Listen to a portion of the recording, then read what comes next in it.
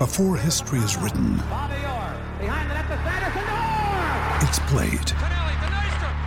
Before it's frozen in time, it's fought one shift at a time. Before it's etched in silver, it's carved in ice. What happens next will last forever. The Stanley Cup Final on ABC and ESPN Plus begins Saturday. Another day is here, and you're ready for it. What to wear? Check. Breakfast, lunch, and dinner? Check. Planning for what's next and how to save for it? That's where Bank of America can help. For your financial to-dos, Bank of America has experts ready to help get you closer to your goals. Get started at one of our local financial centers or 24/7 in our mobile banking app. Find a location near you at bankofamerica.com/talktous. What would you like the power to do? Mobile banking requires downloading the app and is only available for select devices. Message and data rates may apply. Bank of America N.A., member FDIC. When you need mealtime inspiration, it's worth shopping Kroger, where you'll find over 30,000 mouth-watering choices that excite your inner foodie. And no matter what tasty choice you make, you'll enjoy our everyday low prices, plus extra ways to save, like digital coupons worth over $600 each week. You can also save up to $1 off per gallon at the pump with fuel points. More savings and more inspiring flavors make shopping Kroger worth it every time. Kroger, fresh for everyone. Fuel restrictions apply. This podcast is part of the Sports Social Podcast Network. This podcast is part of the Sports Social Podcast Network. This podcast is part of the Sports Social Podcast Network. This podcast is part of the Sports Social Podcast Network. This podcast is part of the Sports Social Podcast Network. This podcast is part of the Sports Social Podcast Network. This podcast is part of the Sports Social Podcast Network. Mobile phone companies say they offer home internet. But if their internet comes from a cell phone network, you should know. It's just phone internet, not home internet. Keep your home up to speed with Cox. Cox internet is faster and has more reliable download speeds than 5G home internet. Cox is the real home internet you're looking for. Based on Cox analysis of Ookla speed test intelligence data Q3 2022 and Cox serviceable areas. Visit cox.com/internet for details.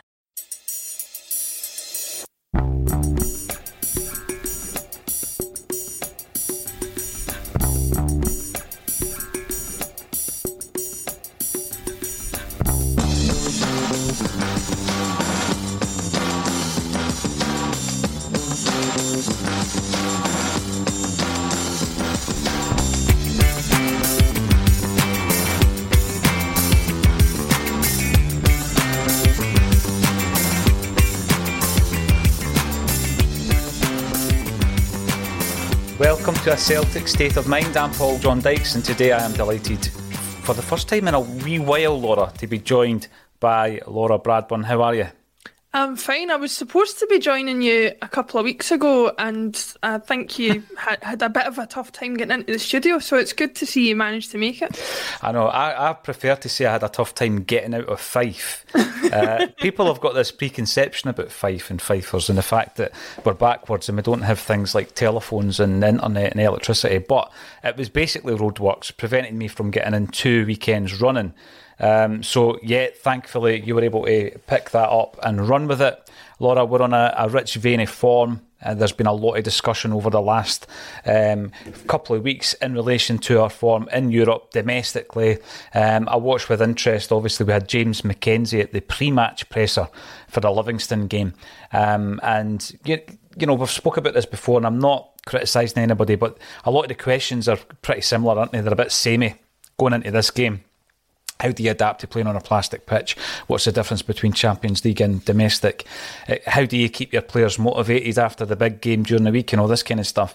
But Ange just sticks to his guns. He answers it the same way every single time. He will be approaching this game in the same way, with the same level of respect as he approaches all the games. What do you make of the aftermath of the European exit? And if you look back on the campaign, Laura, what do you make of the debut campaign under Ange? Well, it's interesting because I've obviously picked it apart on the Friday Bulletin, but I'm usually the one asking the questions, and I've had a chance over the past couple of weeks to think about my opinion of the European exploits, and I'm conflicted, I have to say, because there's utter frustration mixed with a bit of pride as well, because I think, as Brian said on the bulletin yesterday, a lot of us have never been prouder of a Celtic team coming away with a defeat than we were that first game against Real Madrid, the way that we played.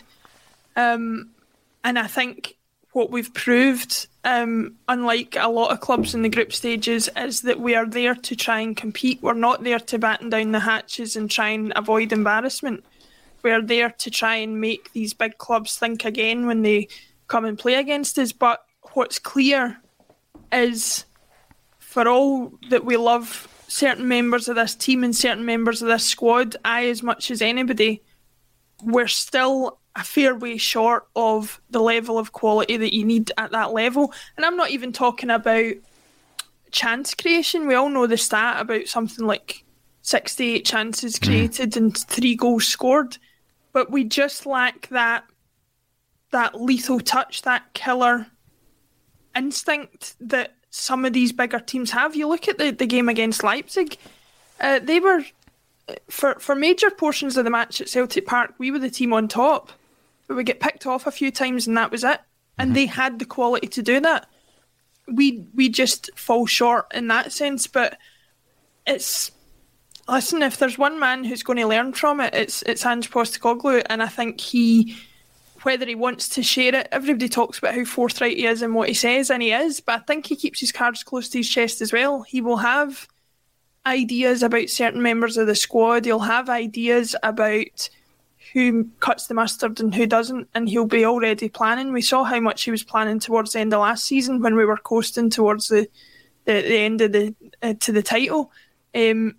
How much he was planning for next season. He'll be doing that again now already, I would say.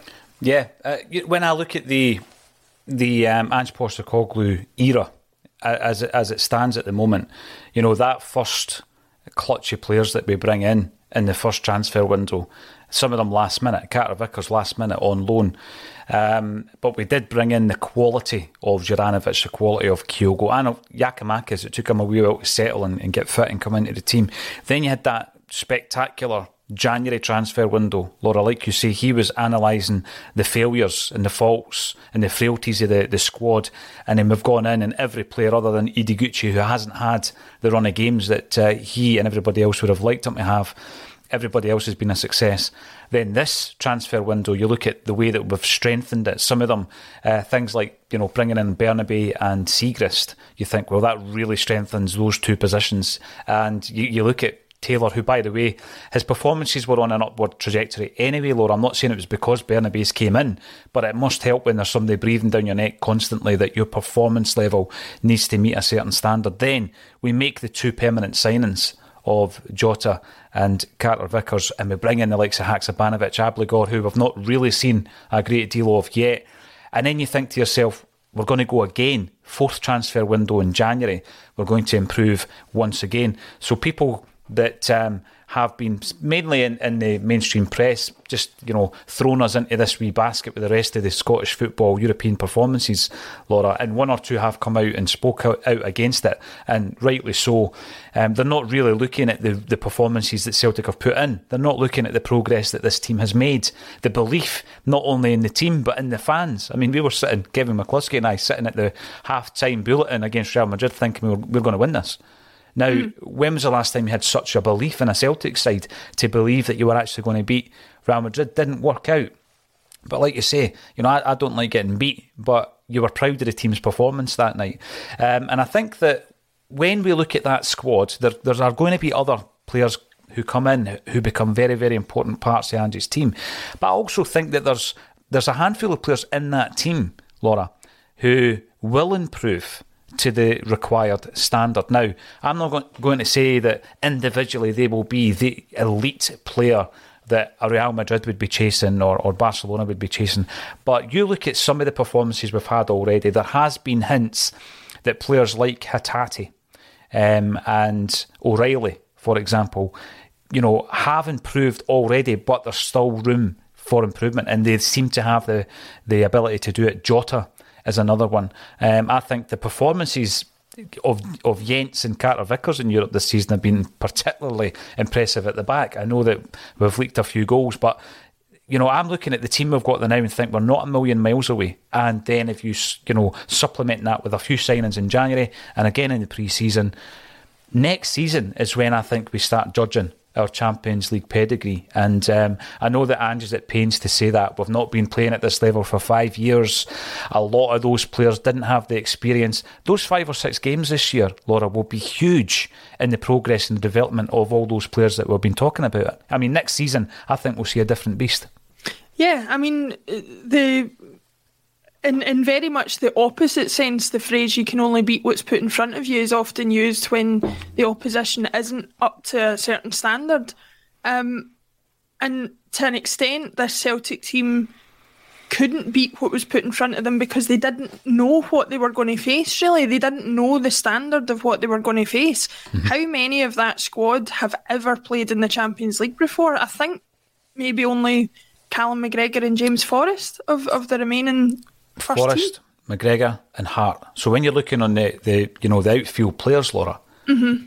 there's been a few games where none of the team, other than Joe Hart, have played in the Champions League prior to this season. And we've got to take that into account, in terms of the experience at this level. Some of the players I think have surprised a lot of us. I always heard that Greg Taylor could never be deemed a European quality player, but his performances this season have been excellent. Another one for me is Rio Hatate. I mean, listen, there's plenty you could criticise about his game, not least against Shakhtar. I think he was too wasteful with possession against Shakhtar. But iron out those creases, get rid of those wee inconsistencies in his game, and he has the capability to be at the very top level. You said before we might not be chasing the same players as a Barcelona or a Real Madrid. But what we've helped do is populate some teams at that level with the players that we've had. You only need to look at Moussa Dembele, one of the top strikers in Europe at the moment for Lyon. Virgil van Dijk, we don't need to familiarise ourselves with what he's done. Kieran Tierney is battling it out for a place in the team at the top or near the top of the Premier League. What we need to do is make sure that those players hopefully reach a level similar to that a little bit before they leave us, and that they don't have to rely on reaching that top level when they get to another club. Because what we are able to do as a club is identify talent. What we maybe need to improve on doing is making that talent reach their full potential before they get identified by these bigger clubs. It's a great point, Laura, because we are very good at identifying talent, and I know we've criticised the recruitment policy over the last period. However, we did a show, Colin Watt and I did a show where we were looking at the 9-in-a-row era and looking at, the team that you could assemble from that group of players. Now, it would be unrealistic to suggest you're going to keep Victor Wanyama for 10 years so that, he can play in the same team as Kyogo or Jota. But your point stands that there will come a point, and it does happen in football, and it happens, and it's happened in the not too distant past with Ajax, for example, where a group of players are all there at the same time. And they may go on, and in Ajax's case, they did go on to get sold for big money. But for that 1 or 2 seasons, there is a collection of players who all come together at the same time. And when that happens, then, like you say, imagine having a team with the players that you've mentioned together. It's a frightening prospect. And I use Ajax as an example because I think that what they have done in the past, and others, is they have produced a phenomenal amount of talent from their academy. And I think that Ange will also have that one eye on that. That's a massive part of it.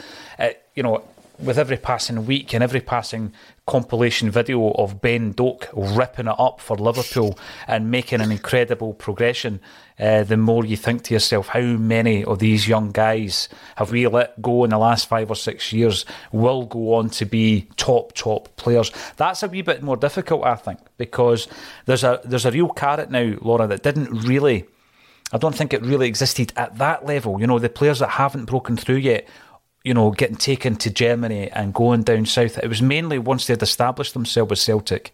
But what we've now seen in the last, as I say, 5-6 years, is players before they even get a chance to pull on the hoops for the first team. I know Ben Doak got a couple of subby appearances. They're getting pulled away elsewhere because the carrot is just too big. The financial, it's just too big, and we can't compete with that.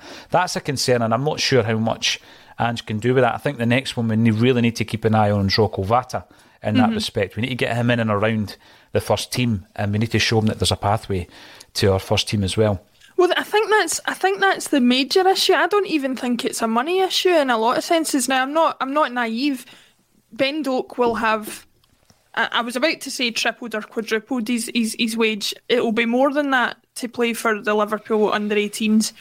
It'll be on something along the lines of £20,000 a week if they think he's anywhere near good enough.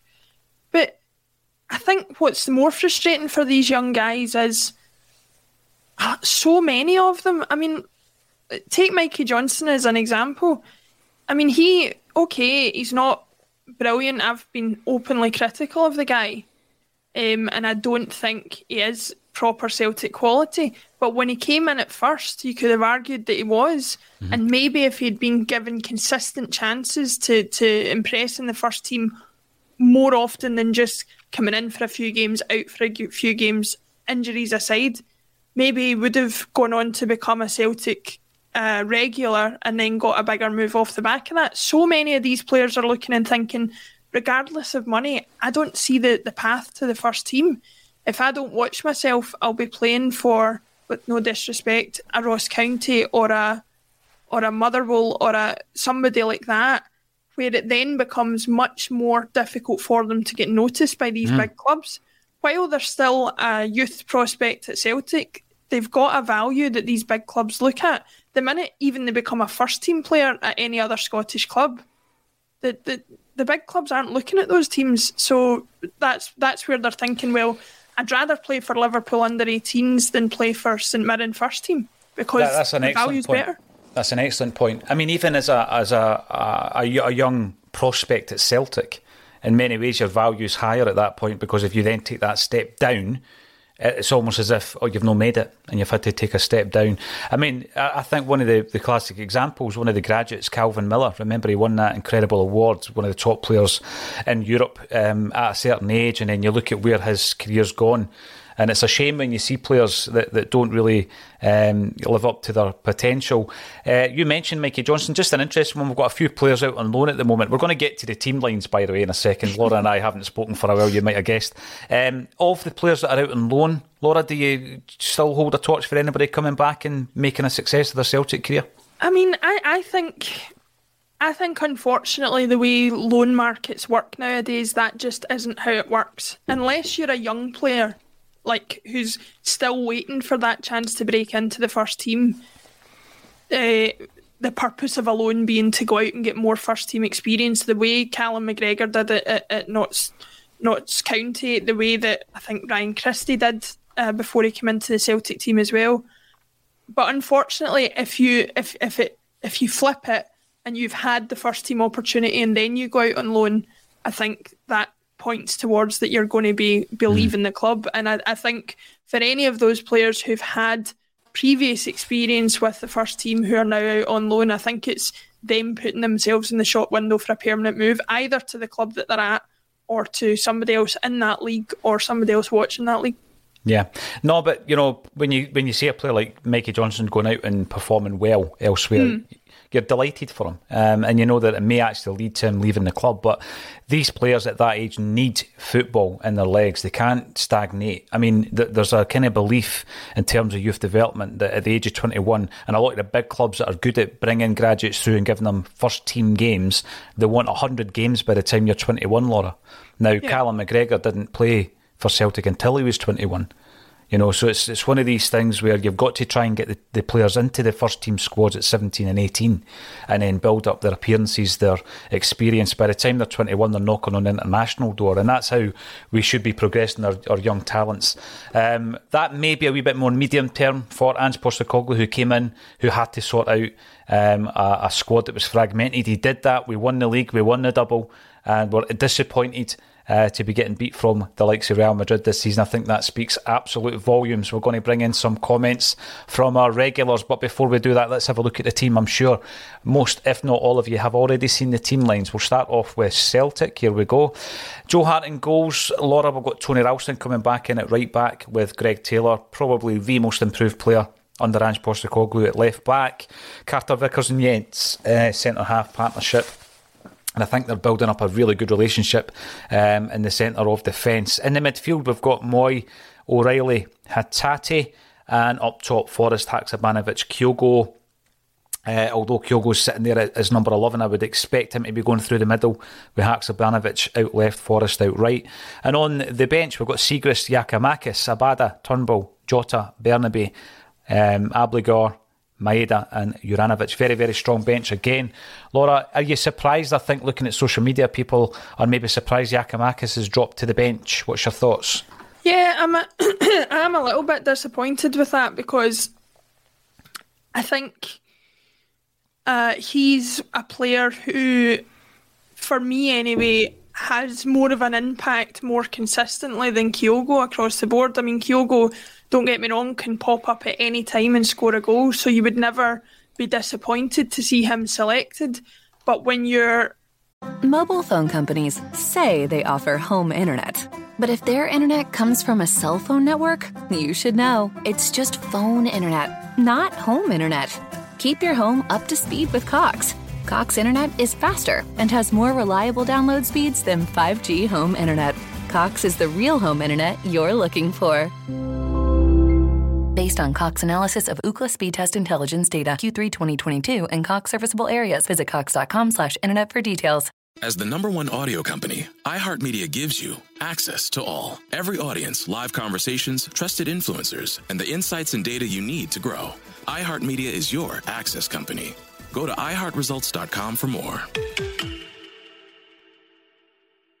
Expecting a team to camp in and park the bus and make life difficult for you in that sense, I think my preferred choice would have been Giakoumakis, especially because of his form in recent weeks as well, and that goal during the week. So it's disappointing for me, but again, I can't be too disappointed that Kyogo's ever in the team, because I think he's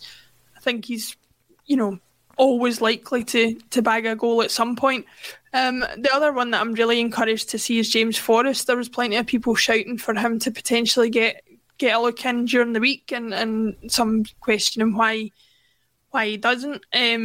But one thing's for sure, for all the things that we've said about him maybe needing a bit part role and being a little bit,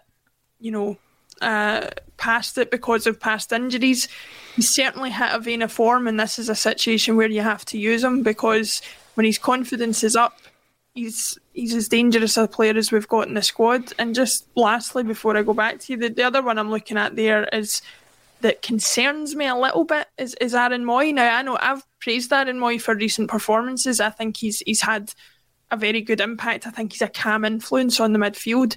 But what I do worry about with him is that he does slow our play down an awful lot. We always talk about Ange saying never stop, creating a game with high intensity and urgency. And sometimes you feel a little bit like Aaron Moy, just things take a little bit longer to get going when he's on the ball, I think. So it might be a positive for today, just when we need a little bit of a break from trying to break down that Livingston defence. And maybe that's the way Ange is thinking. But that's my only concern from the 11 that I can see in front of me. Yeah, we'll work through the areas of the park then. I mean, Kyogo in, Giakoumakis benched was the biggie, I think. But again, like you say there, James Forrest has divided opinion for quite a few seasons, I think. He's starting today, and he is going to try and get his 100th assist in a Celtic jersey to go along with his 101 goals, I think it is now, and 450 odd appearances for the club as well. Haksabanovic, he was in the pre-match press conference with James McKenzie earlier in the week as well. Laura, he's a guy that seems very focused, and he's obviously, he's a player who's had a few disappointments in his career so far. Burst onto the scene as a teenager. He had that West Ham move that didn't quite work out. He doesn't look on that, with too much disappointment. He goes on about what he took from that, the experience that he gained from being at a club like West Ham in that league. And I think we've seen enough to suggest that he could well, once he's firing on all cylinders, he could well become a top player for Celtic. A couple of the press conferences that he's given, a couple of the answers rather in the press conference went along the lines of, I'm not my best yet, I'm not fit enough yet, I'm still fitting into this team. He's still regarding himself as a new recruit. Laura, how impressed have you been with Haksabanovic, and do you think we're going to get a bit more between now and the end of the season from him? I think he's honest, sometimes maybe a bit too honest, in saying that he's not fit and things like that, and that we haven't seen the best of him. I do think that's the case, and again, from a backroom staff kind of place, we saw that with Giakoumakis last season. I'd be concerned not from the players' point of view themselves, because they're following all the guidance that they have to follow. How are we sitting here with Haksabanovic in near the end of October, nearly November, not fully match fit? That's not his fault, I don't think. That's something to do with the way in which the club is operating in the background, and so that's something that I still feel needs investigated. But looking at him as a player, I think he offers us something that no other player in the squad offers us. He's got a bit of pace about him, and for a wide player, he's quite powerful. You know, you look at the Jotas and James Forrests of this world, who are a bit smaller and are designed almost to weave in and out of players. Haksabanovic doesn't strike you as that archetypal wide player, but I think that brings us a lot to the team that we wouldn't get from another player. And he can drive at defences, he can be a threat from set pieces, he can do a lot of things that usually a player in his position doesn't offer. And so I think hopefully if we get a fully fit Haksabanovic, we can take full advantage of that. And it means if in a certain game a Jota or a Forrest or an Abada isn't working, you've got another option there that you can bring on to change things up slightly. Yeah, I mean, because with the four players we've been talking about here, imagine they were all hitting top form. Haksabanovic, Forrest, Abada and Jota all at one time. That's a frightening prospect. It doesn't always happen like that. You know, players go through waves of, good performances and not so good. But for it all to come together at one time would give the manager a real headache, but a good one, a good dilemma to have. Now, sometimes, as football fans, Laura, we look at this game, we look at maybe Hearts at Tynecastle, you think, right, you want to start with your big physical players because that's what you need against a team like Livingston on the plastic pitch. And I think there's a wee element of that with regards to Tony Ralston. He's that type of player. Domestically, he'll, roll the sleeves up and get stuck in. But at the same time, Ange hasn't gone for that kind of option up top because he's playing Kyogo, who's got far more flair than Giakoumakis, who's a big, strong individual who wins you a lot of free kicks in Europe, a lot more free kicks in Europe than he does domestically.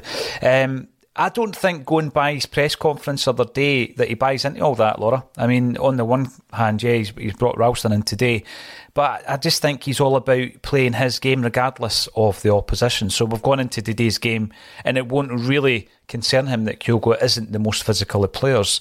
Do you think that's something that we can play our way through?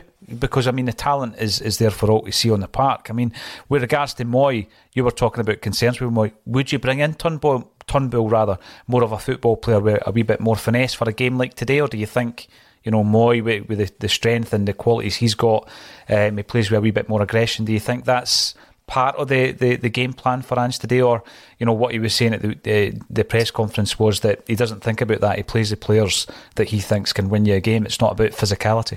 I can see the logic behind that. I mean, if your game's good enough, you're going to win. A Livingston being picked apart by a prime Bayern Munich aren't going to manage to stop them if Bayern Munich are good enough. And so if we want to strive for that level in Europe, then a Livingston team that chooses to park the bus shouldn't be able to cope with us whatever we do.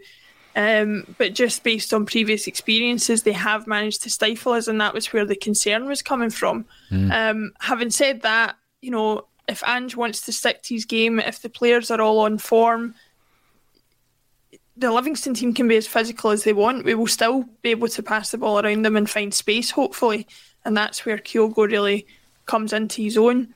With regard to Moy, I don't know that Turnbull would be the particular option. You might, whether Moy's the one playing further forward or whether it's O'Reilly, because I know O'Reilly's taking the more defensive role since McGregor's got injured. I wondered whether putting O'Reilly and Hatate in the slightly more attacking role and having Abelgard play in the defensive role again, because like Haksabanovic, he, from what I've seen anyway, has excellent ball control, good passing ability, but he's also got a bit of physicality in the midfield that if you're expecting that kind of response from Livingston, he might be better able to deal with. So I guess it highlights a kind of... Mobile phone companies say they offer home internet. But if their internet comes from a cell phone network, you should know. It's just phone internet, not home internet. Keep your home up to speed with Cox. Cox internet is faster and has more reliable download speeds than 5G home internet. Cox is the real home internet you're looking for. Based on Cox analysis of Ookla speed test intelligence data Q3 2022 and Cox serviceable areas, visit cox.com/internet for details.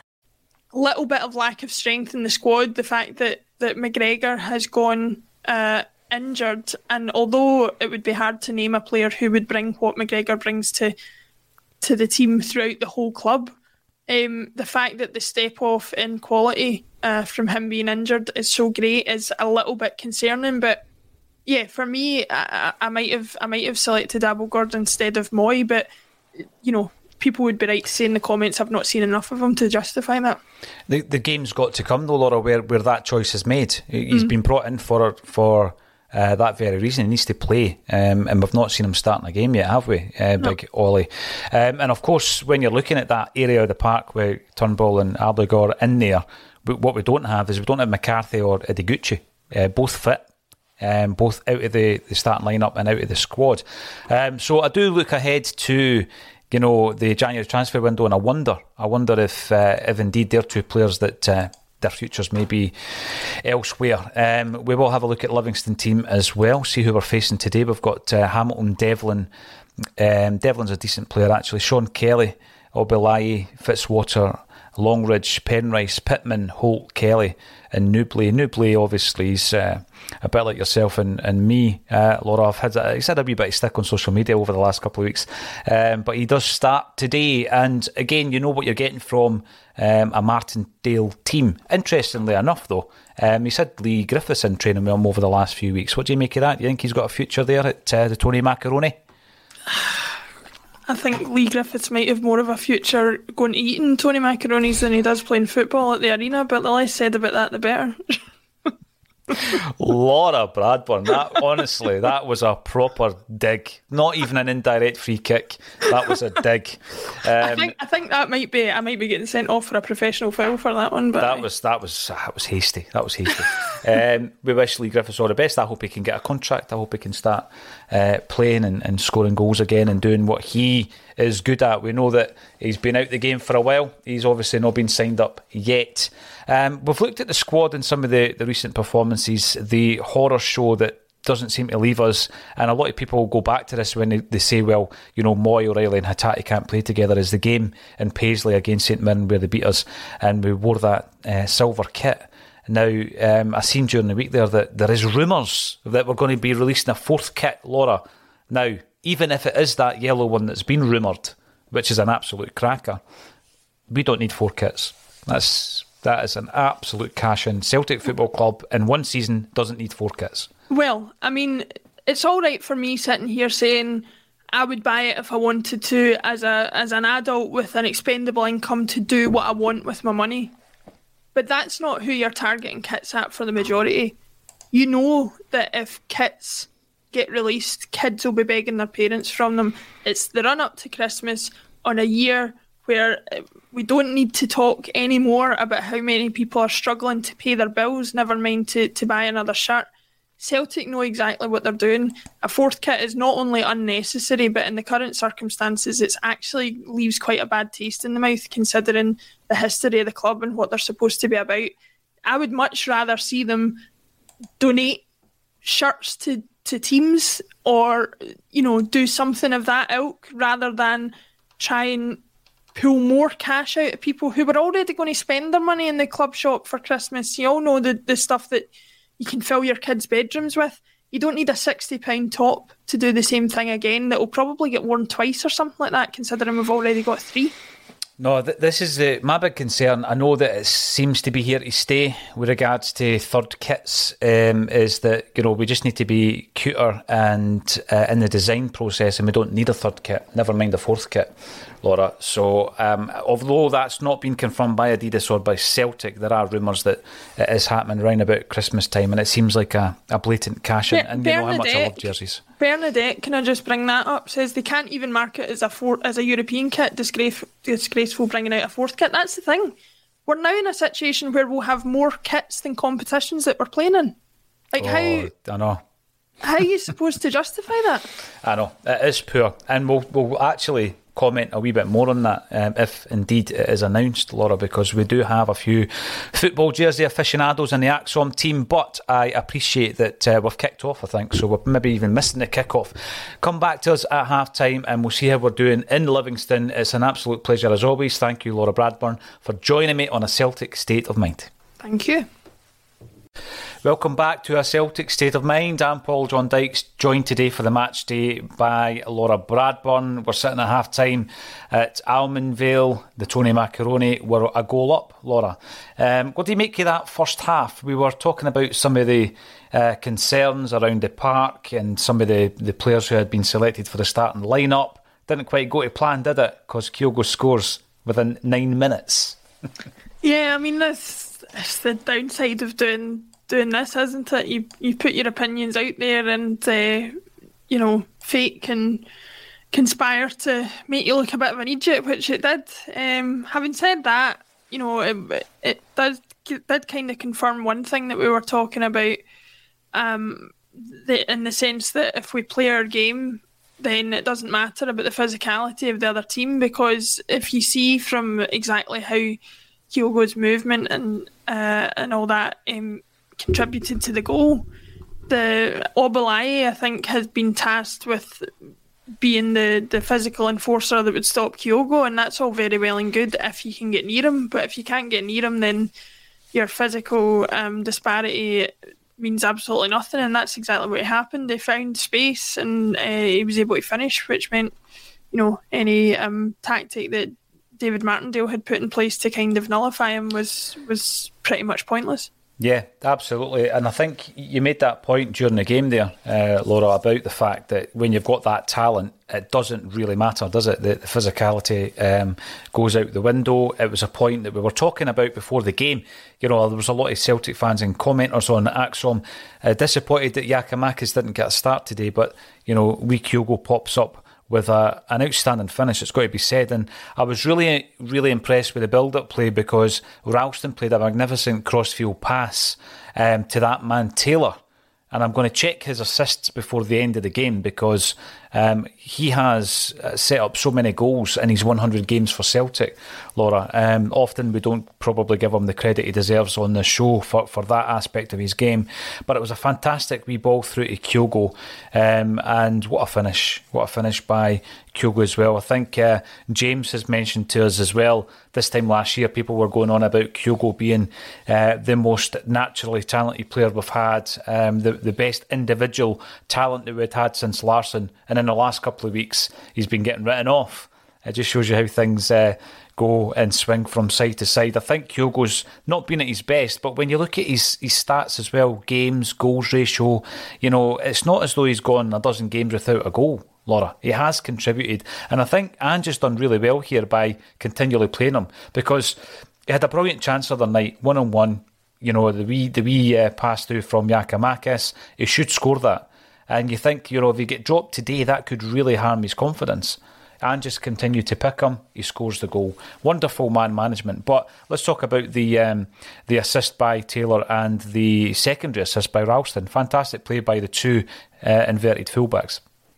Yeah, I mean, I still think that's one aspect of the game that so many teams domestically anyway have not managed to nullify. We all have been concerned over the past few weeks. Is Ange's system so predictable now that people are starting to catch it out? And I think in terms of stopping our tempo, stopping these quick throw-ins and free kicks and things like that, that's been so well publicised that teams would almost be negligent if they weren't trying to put methods in place to stop that. But the inverted wing-backs is a system that no other team in Scotland is using.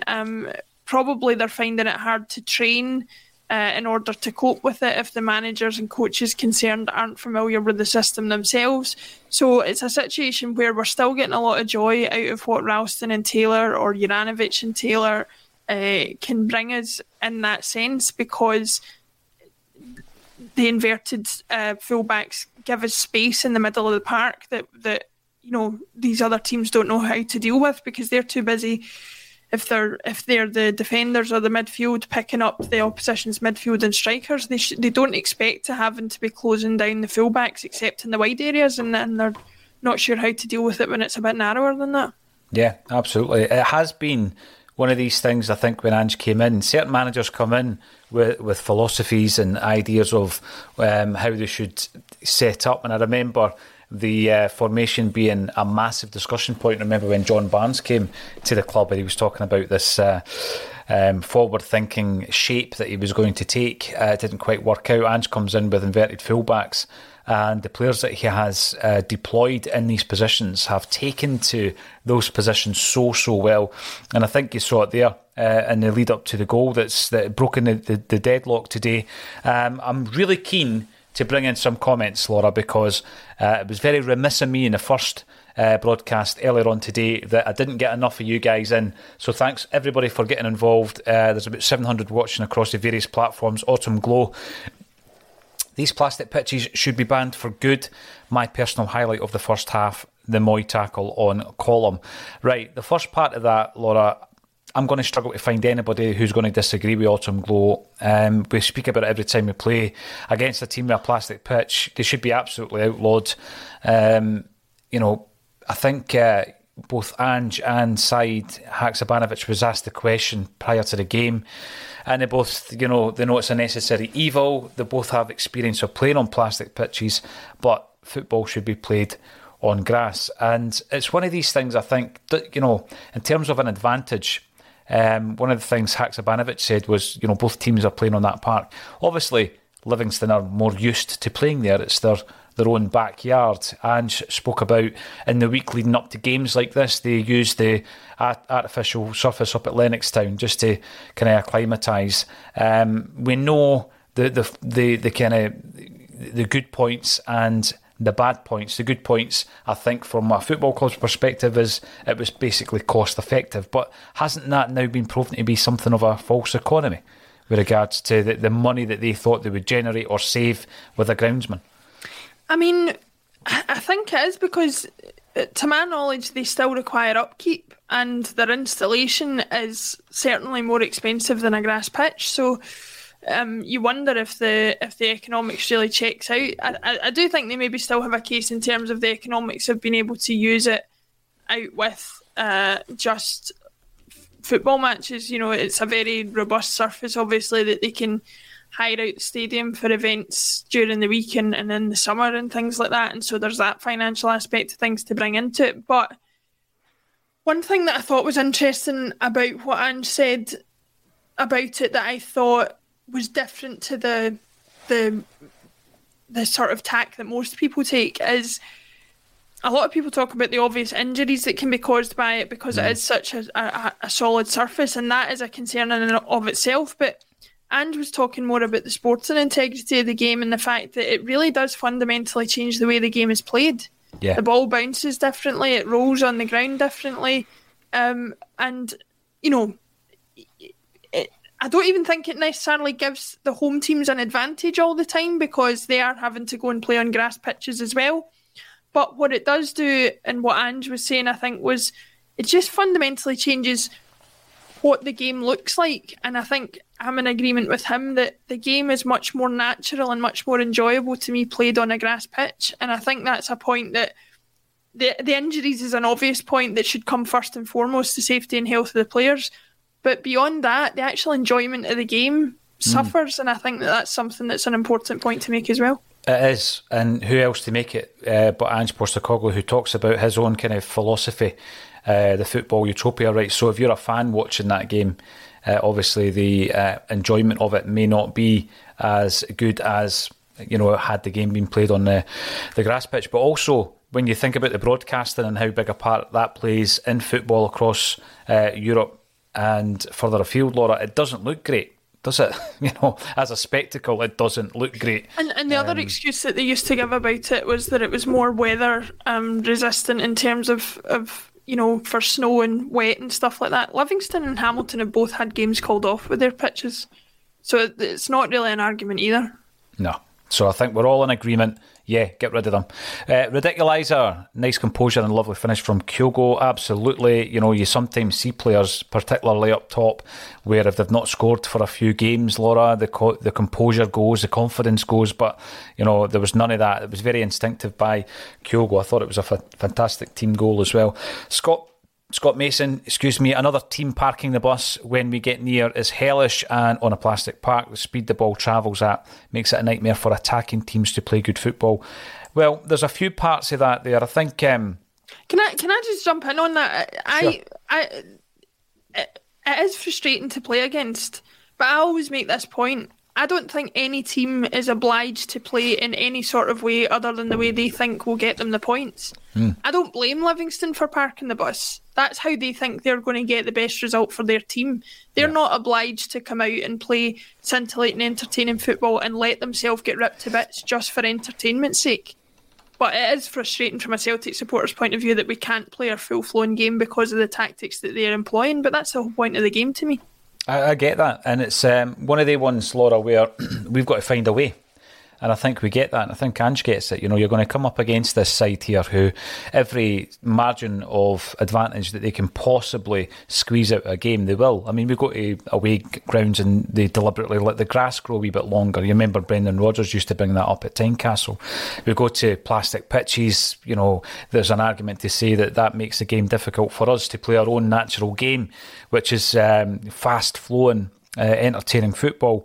Well, we've just got to come up against the chat. It's just a different challenge. I think that's the way Ange looks at it. But again, with these teams, where their margins could be the difference between relegation and staying in the league, I think that parking the bus, like you say, it's their right, and we just need to find a way. Thankfully, in that first half, we have found a way.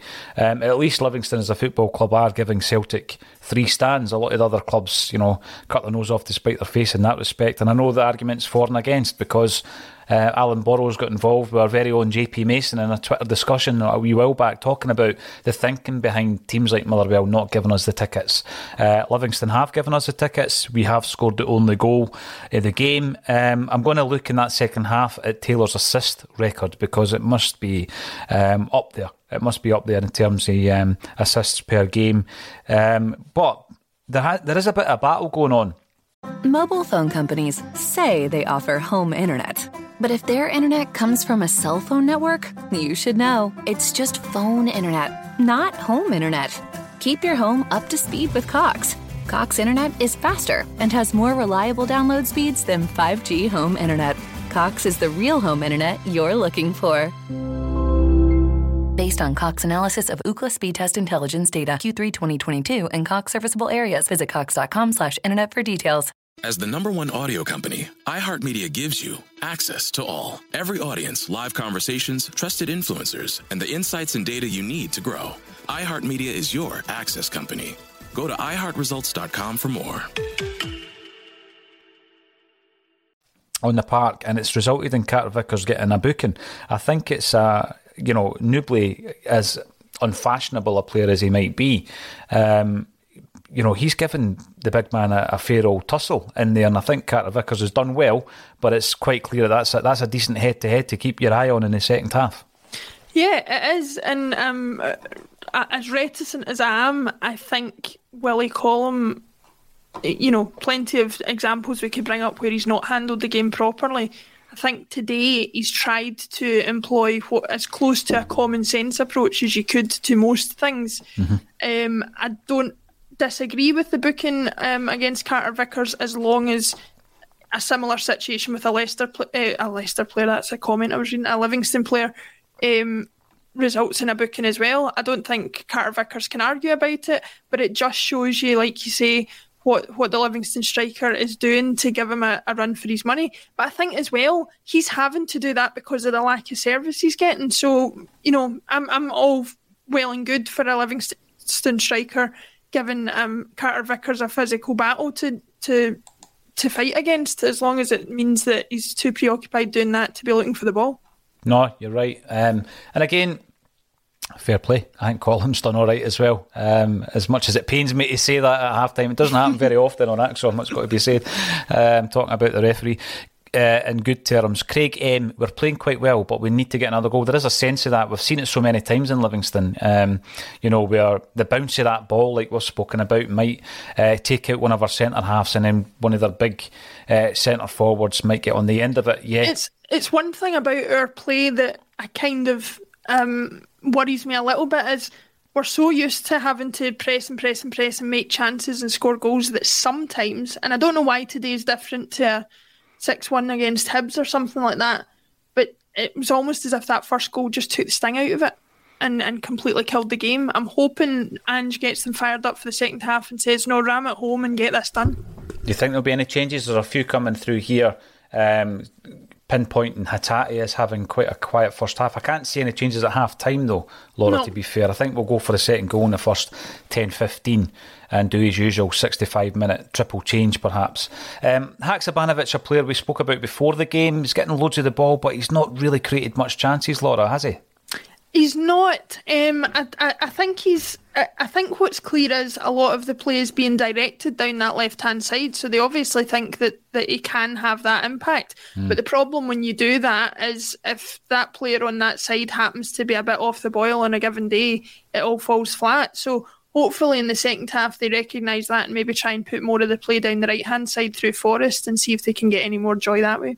For sure. There's one thing, we've got options on the bench. We've got Jota, we've got Abada. These players, I think that if we need to get a wee bit of an injection, then they can bring that. One final comment before we go back to the action. Magnet 67, as the Clash song goes, Complete Control. If you're going to mention music, there is a chance that I'll bring your comment up. However, at 1-0 and with their big battering ram up front, we are susceptible to an error. Needs a second. I totally agree with that. Hopefully we'll get it in the first 10-15 minutes of the second half. Let's go and rejoin the action. Thanks everybody for getting involved, and thank you, Laura Bradburn, once again for joining me on A Celtic State of Mind. Thank you. Welcome back to A Celtic State of Mind. I'm Paul John Dykes, and this afternoon I'm joined by Laura Bradburn. We're here to discuss Livingston 0, Celtic 3. Laura, fairly comfortable in the end, wasn't it? Yeah, I think it's the way of things sometimes when you've got, you look at the players we were able to bring off the bench: Abada, Turnbull, Abelgard, Giakoumakis, Jota. Those players all have an argument to say they should be in the Celtic first team, never mind on the bench. So when Livingston have been working as hard as they've been working to try and close us down the entire game and to defend for their lives, and then we can just say between 60 and 90 minutes we're going to effectively replace half our team with starters of that quality, it was no surprise that it ended up the way that it did. No, you're right. And again, I'm keen to bring in the comments from the viewers out there. Let us know where you're watching the game, what time of the day or night it is, because I know if you're in Australia it'll be night time for sure. And this is a day, I think, where, in the past, Laura, there would have been a wee niggling concern in the back of your mind because of the poor record we had in Livingston. Ange Postecoglou has dismantled that, and we're starting to get results there, and that was very comfortable. Autumn Glow doesn't think it was a penalty. I think looking back on the VAR decision, I thought they got it right. It was the hands to ball, unnatural position. It was pretty clear cut for me, I thought, Laura, but we'll go through all the different talking points for sure. Ian McGinley, our play was brilliant, but our finishing was still poor yet again. That's fair enough if you come away with 3 or 4 goals. I think it's frustrating if you drop points or it's in the Champions League where you don't quite get as many chances. But take your point, Ian, for sure. Pinball, if only Albie was still around. Albie and Ayeti's doing all right, actually, since he was loaned out, and hopefully that will turn out well for him and he'll get the move. Paddy, yeah, it is an important 3 points, always an important 3 points in Livingston. And we'll start off, we'll go back to the first half. A lot of the talk around the lineup, the selection of Ange Postecoglou to go for Kyogo over Giakoumakis. Both players played a part. Let's start off with Kyogo and Giakoumakis and their contribution. Kyogo obviously got a goal, cracking opening goal. Decent display by Kyogo. did a bit of work in the second half, done a bit of defensive work, and is eventually replaced by Giakoumakis, who didn't have his finest afternoon, it's got to be said. But let's start off with Kyogo. How impressed were you, Laura? Yeah, I mean, I think all the praise that he gets, and rightly so, has been said so many times before. He's just got this industrious work rate that you can't ever tire of loving, because having had players over the last number of years, up to the last half of a decade, whose motivation that you queried, it's one thing you can never query about Kyogo. You can query whether everything he tries comes off. You can query whether he's having the game he should be having, or whether he's as involved as he should be. But one thing that you can never criticise is that he's always trying his best to make things happen, and that's something that I think drives the entire team forward. You know, situations like today, this game could have so easily become a lot more scrappy and a lot more ugly to watch than it was. It wasn't the greatest game of football, but you get the feeling that with Kyogo having the determination he does to create things and make things happen, it must rub off on his teammates. And I think as much as his natural footballing ability is there for all to see, that's something he brings to the team as well. You know, he's a player that he's been a revelation since he signed. And, you know, I think that when we go from the highs of some of the similarities and the comparisons we were hearing, Laura, to the lows of the last few weeks where, you know, some people in the comments section were saying that we need to ship him out, which was bizarre, I felt. The knee-jerk reaction. Do we need to be more patient with players like Kyogo? You know, if Hatate or O'Reilly has a wee bit of sticky form during the season, surely we need to show a wee bit more patience with the guys. They've shown us what they can do. Yeah, I mean, I think talking about that comparison that we talked about between Kyogo and Larsson, I mean, you can excuse people for getting a bit overexcited when we saw what we saw with him, but I think, to be fair to him, the comparison was never that he is as good a footballer as Larsson, or he has the finishing of Larsson, or that he's going to have the impact at Celtic that Larsson had. The observation was that in terms of natural football and ability and talent, he's as good as any player we've had since Larsson, and I still think that remains. Now, his consistency level has been shown to be nowhere near that of Larsson or many other players in a Celtic shirt, but I don't think you can deny that on his day and on his best day, he's as good a footballer as Celtic have ever had, I would say. I've seen a decent comment on the socials during the first half saying that they maintain, a Celtic fan maintains, he's the best we've seen two-footed since Moravcik. And you've seen these comparisons. I remember the goal when he scores against Hibs in the League Cup final last season, Laura. No one else on the park could do that. And that's what he brings. You know, he's one of these guys that can pull a rabbit out of a hat. He's a game changer, all these different cliches. But the types of players we've had in the past is the reason why some fans compare them. And you know, you speak in the same breath. And I just feel that on a day like today where he goes out there and he does the business, and like you say, that breakthrough really took the sting out of the game, which was a positive for Celtic actually, because, you know, the longer that went on, had it gone into half time scoreless, it would have been a tricky second half to, you know, negotiate. But Kyogo did all that, and I think that, you know, it's a timely reminder, isn't it, that these guys are performing at such a high level, and from time to time they might have 2 or 3 bad games, and I think that's all it came down to with Kyogo. Unfortunately, one of those games was in Europe where, you know, a goal at that moment where he's put through by Giakoumakis might have made all the difference. But he's been a fantastic addition to the Celtic side.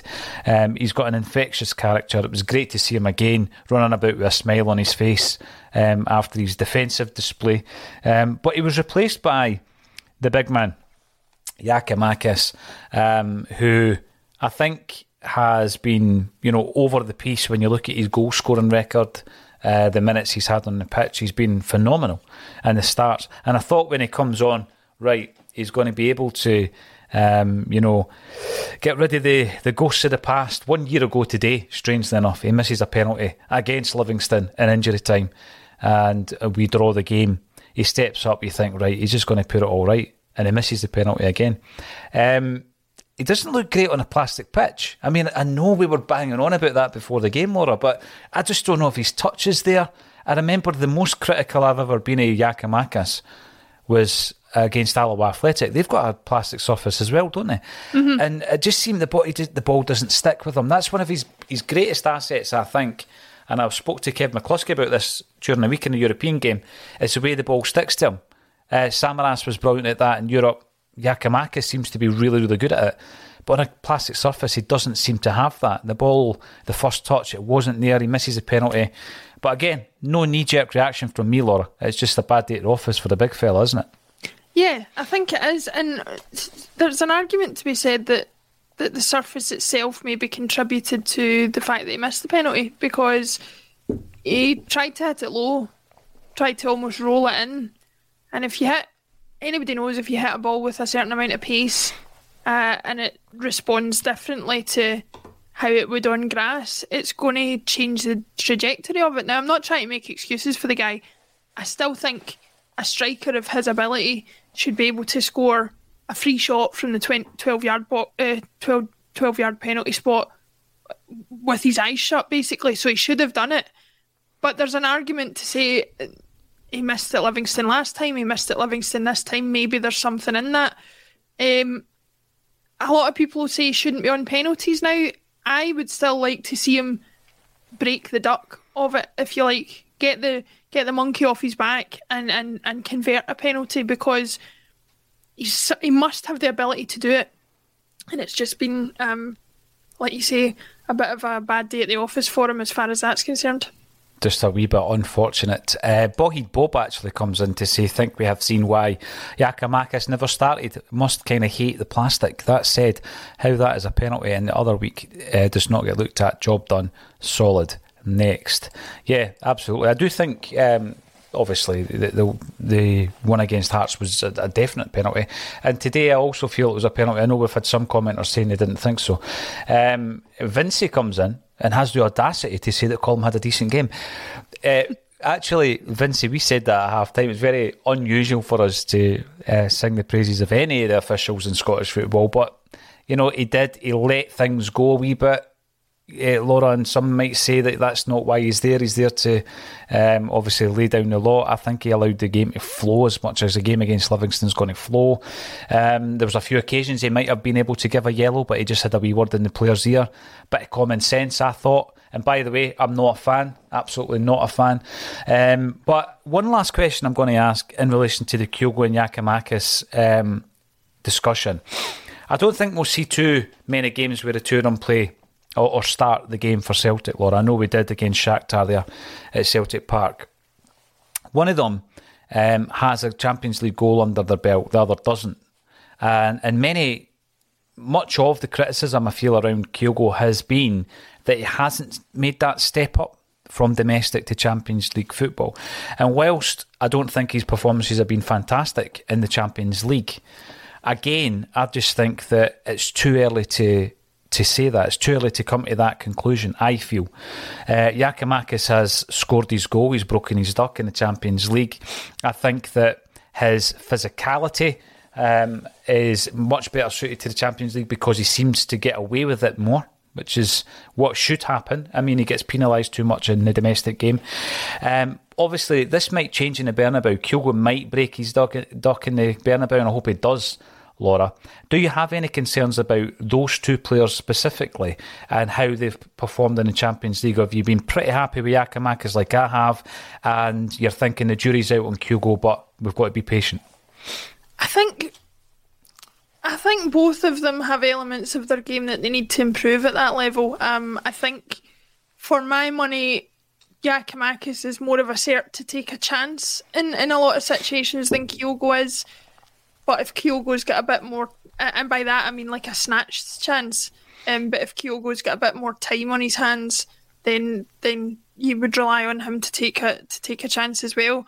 I think Giakoumakis is going to always have the edge physically, but then you would expect in that sense that Kyogo might be the better option in Europe, because sometimes you do get a little bit more time on the ball just because of the way that the European teams play. But It's difficult. I don't think one or other of them has given a better performance than the other in the Champions League. I think they have both shown some of their strengths and both shown a majority of weaknesses that just prove that they're just off that level at the moment.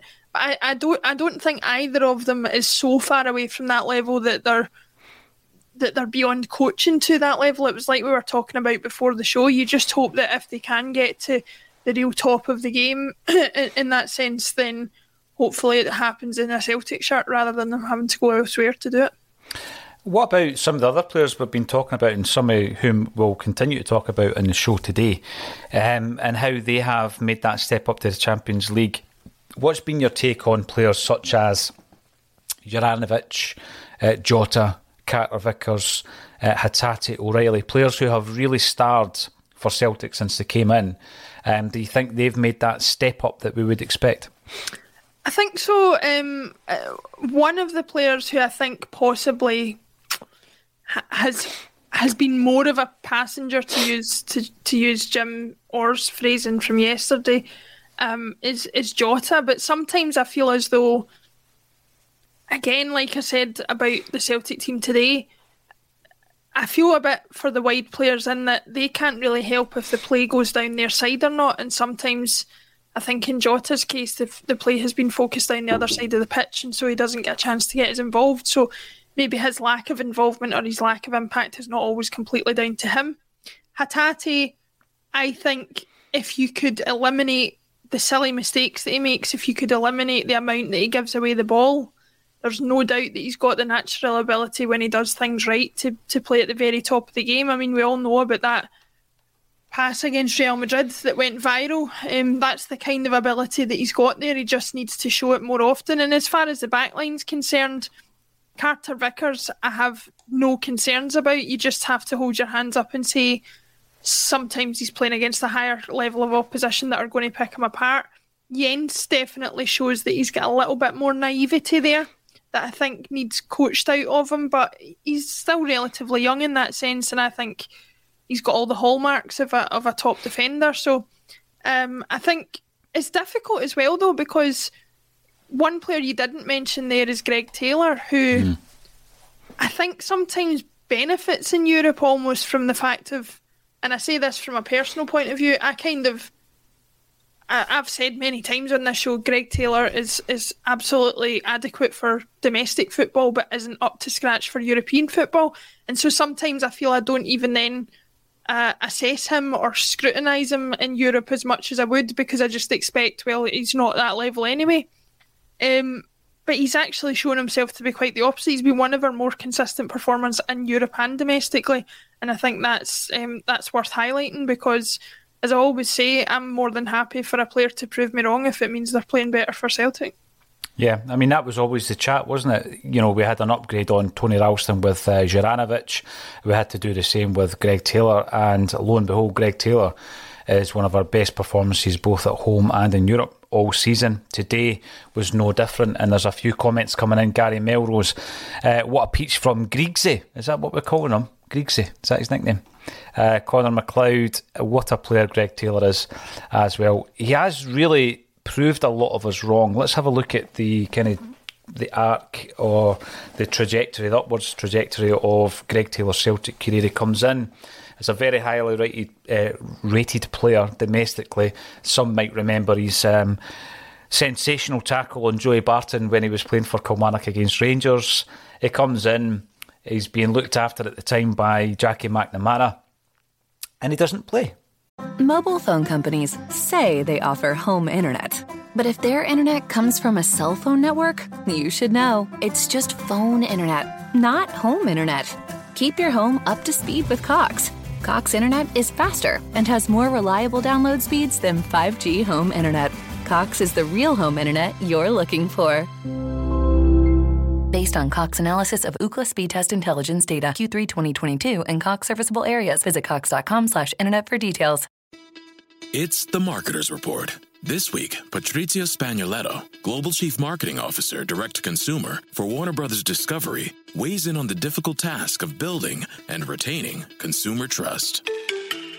Trust is a really hard thing to build and a really easy thing to destroy. And we have to be very respectful about that. Our partnership with iHeart has really helped us build that trust and that relationship with the on-air talent. The best thing for us to do is to build a relationship with our consumers. And if those consumers have a relationship with the DJs that are on air, then we want to build on that.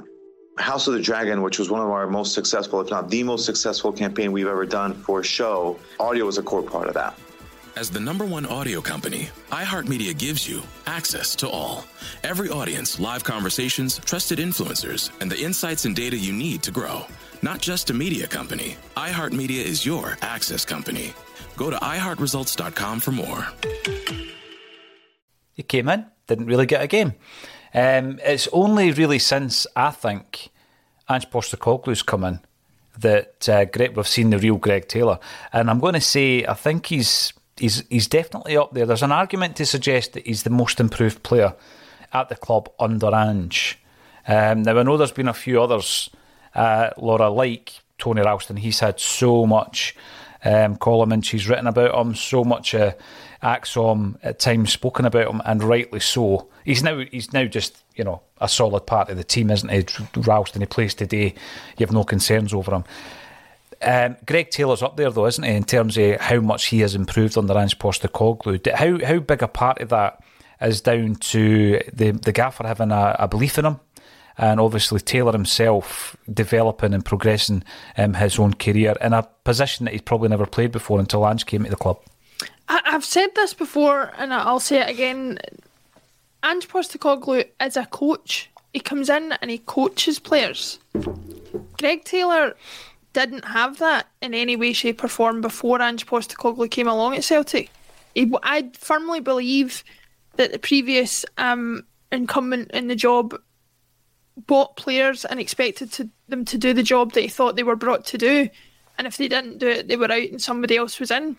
Ange Postecoglou brings them in, assesses whether they have the ability and the potential to do what he wants them to do, and then decides on whether he can coach that into them or not. And Greg Taylor's a player very much like that.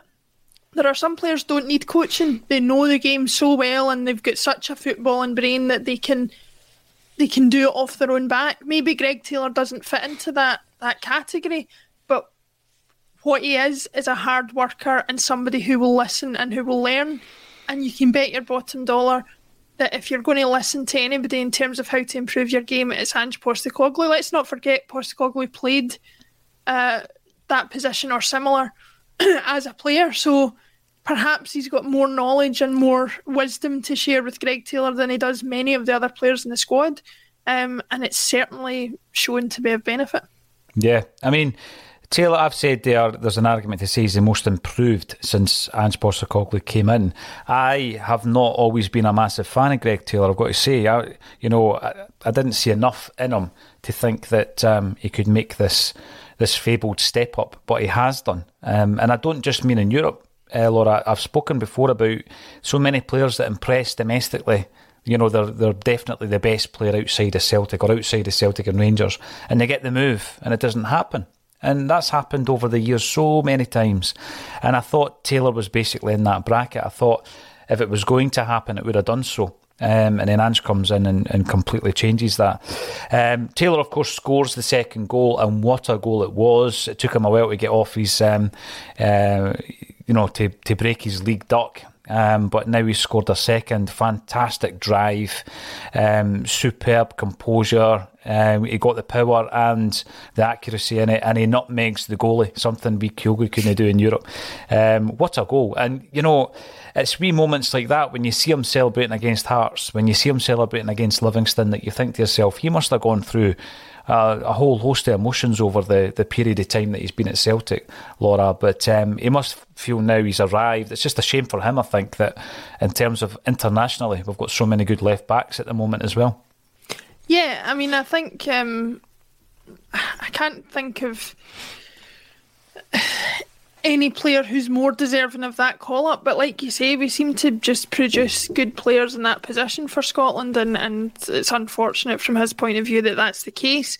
The thing I really liked about the goal today was, it was kind of getting headed here, there and everywhere, and there'd been multiple chances, and I think it really benefits a player the way Greg Taylor did today, to be the only one in the crowd of players who had a cool head, who was watching from the outside, watching the ball. Everybody else is looking up in the sky at it. He's waiting for it to drop and he knows exactly what he's going to do. And more than that, he thought, rather than try and leather it so hard to make it go into the top corner out of the reach of the goalkeeper as you would normally do, he's had the intelligence to say, no, there's a massive bodies in front of me here. I can take advantage of that by just hitting it as hard and low as I can. The goalkeeper's not going to see it till very late, and hopefully if I get enough on it, it's going to be so late that he's not going to have time to react. And that's exactly what happened, because the ball didn't even end up very far from the goalkeeper, but it was so quick in coming to him that he couldn't even stick a leg out to kick it away. So I think, you know, there's an argument to say that it was a bit of a hit and hope, but I think there was more in it, and I would give Greg Taylor more credit than that for it. I think it was a fantastic and like very smart goal of him to score, as well as the fact that he obviously had the technique to do it in the first place. Yeah, brilliant technique, because you can see the ball spinning when it comes to him on the super slow-mo, but the minute he strikes it so cleanly. And it's probably the fact that, you know, people might say it's straight at the goalie, but the goalie's rooted to the spot. You know, if there's a bit of movement there, at least the goalie has an option to move, but he's rooted to the spot and he can't, you know, change his feet quickly enough. It's a fantastic goal, and it gives you that cushion that you need, I think. At half-time, a lot of the comments that were coming in, Laura, we need that second goal, we got it. And it was, you know, within that first 10-15 minutes, like we said, the second half, Taylor really gives us that cushion, and then you think to yourself, all right, Ange can make his changes 65 minutes in, which he did, and the whole complexion of the game is completely different. I want to talk about a few other performances before we get to Jota's goal, the third goal. Firstly, Moy, because that was a player that you had a wee concern about in terms of the starting lineup, Laura, but I mean, he played his part today. I'm trying to remember if there was anything of concern. Probably not. He's one of the players, I feel, that he's on a short leash. If he does make a mistake, it's highlighted. Like against Hearts, he made that. He missed that brilliant chance. But then you start looking at, you know, his involvement in the goals we did score. What was your take on his performance today? I think he was a bit more dynamic than I maybe gave him credit for. I'll give him that. And I think he was as involved as I would want him to be in the game. I thought he was very effective at what he did. He's still not my preferred choice, but you can't argue with a player who brings as much as he did to the game today, and we win as comfortably as we do. You've got to give credit there where it's due, and I think he definitely deserves that. I have to admit, I'm still not entirely sure that I would think that he was an Ange player unless Ange had worked with him before, as he obviously has done in the national team and things like that. So he kind of sticks out in that sense. But it's obvious that Ange knows exactly what he can get out of the player, and even though he might not be the most gifted footballer in the world, he can do exactly what's required of him. And as we said about Greg Taylor there, Ange values that as much as he does ability in players, as the ability to do the job that they're asked to do, and to let go of ego in that sense.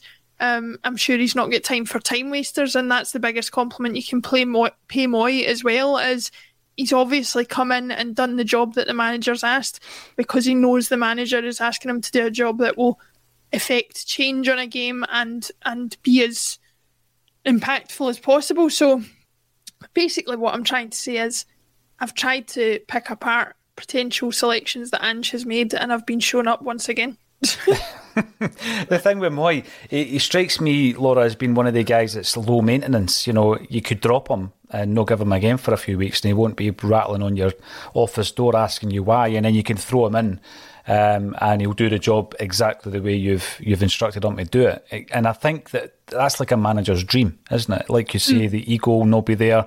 He's an experienced head. He's calm and composed. But if he was to be dropped for the Bernabeu even, although he'd be particularly disappointed in that, I don't think he would give the gaffer too much hassle. He was asked, Ange Postecoglou, around the motivation of international football, World Cup finals, etc. And, you know, Ange gave his typical answer that he doesn't even think about that kind of stuff. He doesn't use that as leverage to try and motivate players. He's all about the club, which I do like.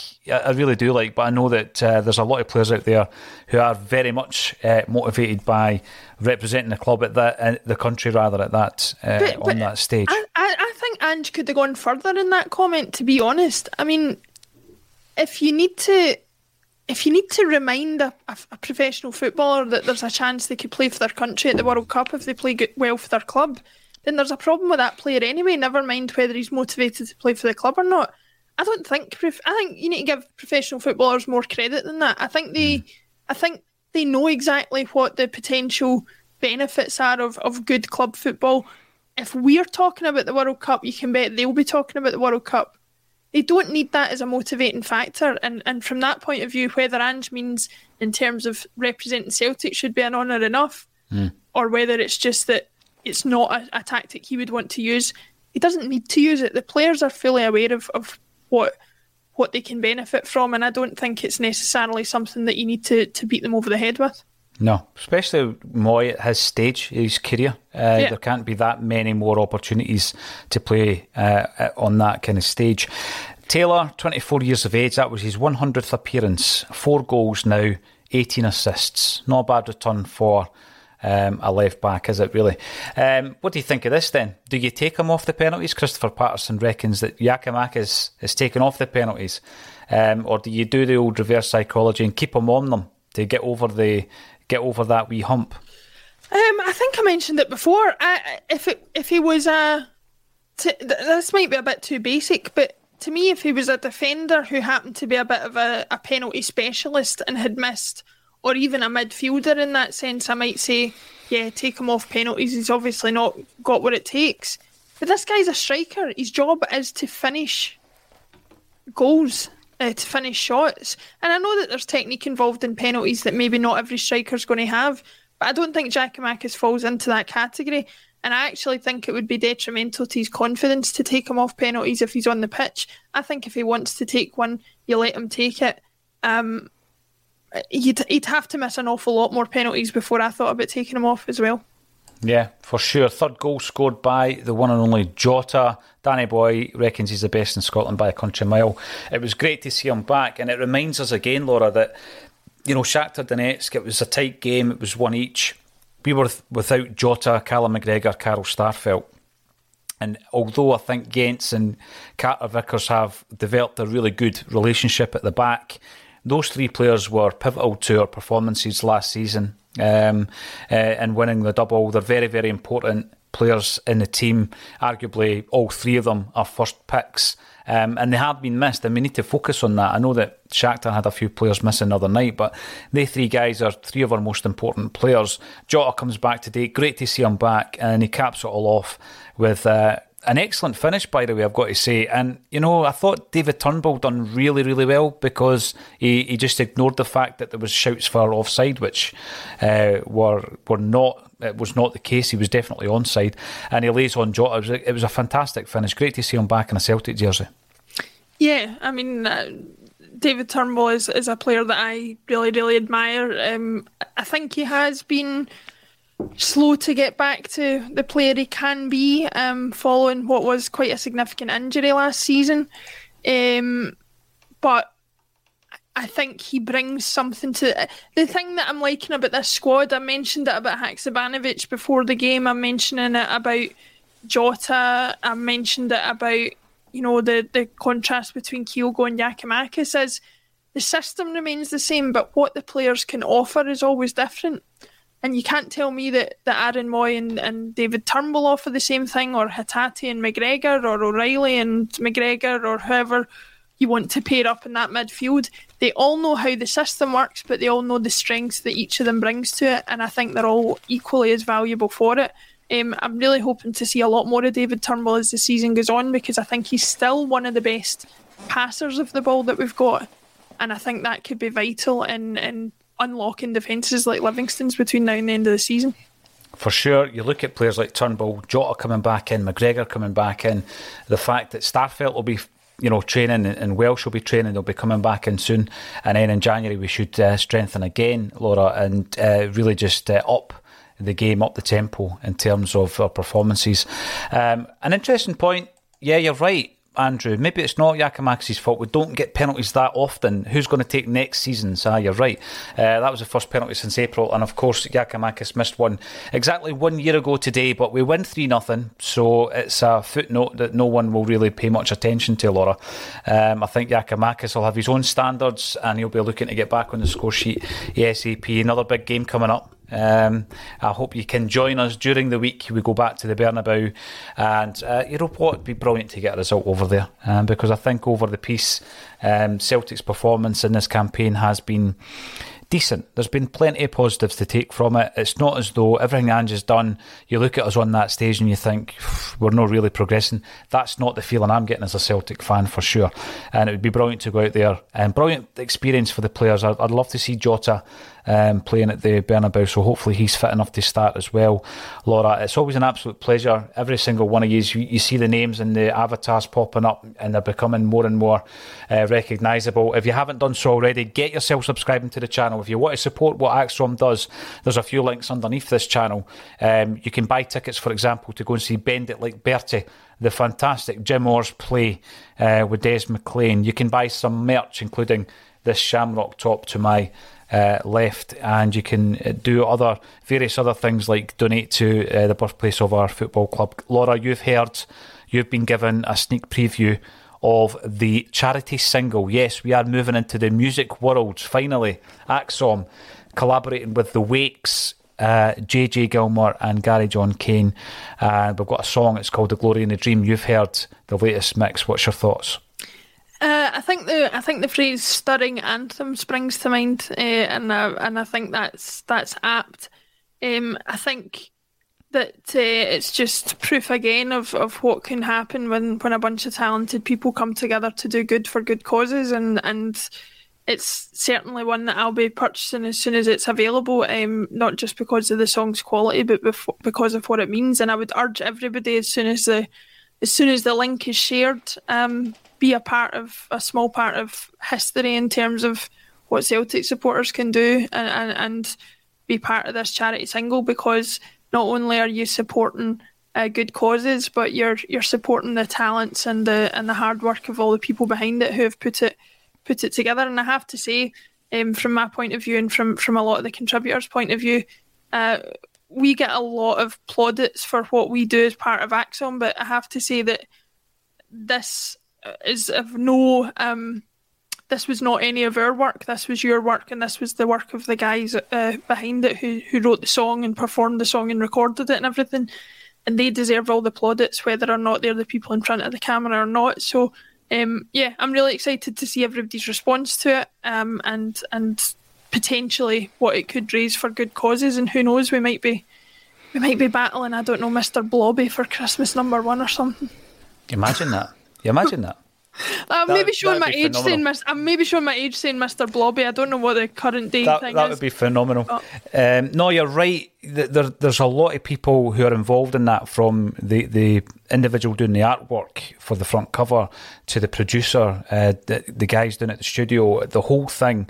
It's been an incredible experience. And what we're going to do, Laura, is this is going to be like the focal point of our charity weekender, which this year will be the third year that we've done this, where we go live for 24 hours over a weekend, and we'll be looking to push the downloads of this single. If enough people download it and the momentum starts gathering up, who knows where it'll go. We'll have a nice promotional video recorded for it as well. The Wakes, Paul and the guys are absolutely superb. The song itself, written by somebody who's in the Proclaimers and somebody who used to be in the Silencers, and it's a fantastic song. There's a monologue in there that the hairs will be standing up on the edge of your necks for sure when you hear it. The other thing I would say to people about this is, there's plenty of famous Celtic songs talk about knowing your history. This is a song that tells you about the history of this football club and the origins of this football club. So that apart, if you're relatively new as a Celtic supporter, if you're wanting to read up a bit on the history of the club, you could do no better than starting by listening to this song, because it'll have a lot of information there about exactly what Celtic Football Club stands for and the places and the communities it originated in. Yeah, The Glory in a Dream We'll let you hear it very, very soon. I promise. It's not quite finished, but it's almost there. And I'm feeling very exclusive. Like I've heard a sneak peek and all that. So. Like a music reviewer, you've been given it to have a look, and you've come back. I can be one of these smug people that goes, "Oh, guys, you'll love it. You'll love it." Superb. I'm not on it, by the way. I've got to say, I did want to play the maracas or something. Paul John's not singing. You're safe. You're safe. I'm definitely not on it. But someone who can sing is. Thanks everybody for getting involved. It's another win for Ange Postecoglou. We go to Spain. I know loads of yous will be going to the game. Quite a few of the ACSOM troops are going over to Spain as well. Big, exciting times to be a Celtic fan, even though we are at the Champions League. I look forward to the game. All that's left for me to say once again, Laura Bradburn, thank you for joining me on A Celtic State of Mind. Thank you.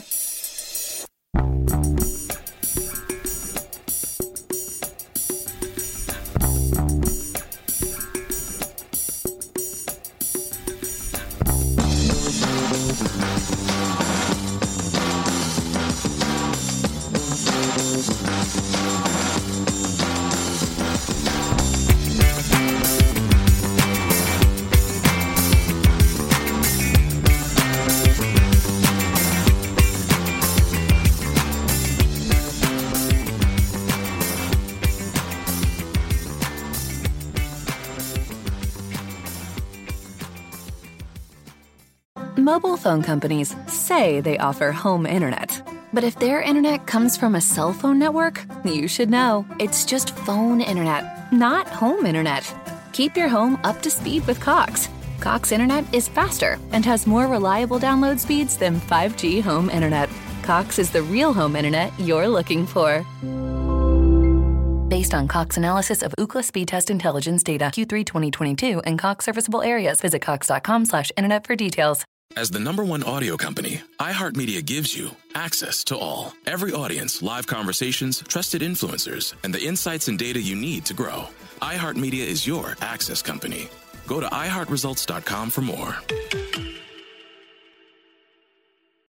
Sports Social Podcast Network. Sports Social Podcast Network.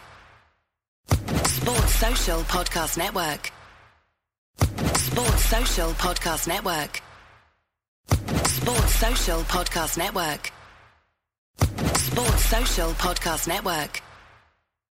Sports Social Podcast Network. Sports Social Podcast Network. Hello, it is Ryan, and we could all use an extra bright spot in our day, couldn't we? Just to make up for things like sitting in traffic, doing the dishes, counting your steps, you know, all the mundane stuff. That is why I'm such a big fan of Chumba Casino. Chumba Casino has all your favorite social casino-style games that you can play for free anytime, anywhere with daily bonuses. That should brighten your day a little. Actually, a lot. So sign up now at ChumbaCasino.com. That's ChumbaCasino.com. No purchase necessary. VGW Group. Void where prohibited by law. See terms and conditions. 18+.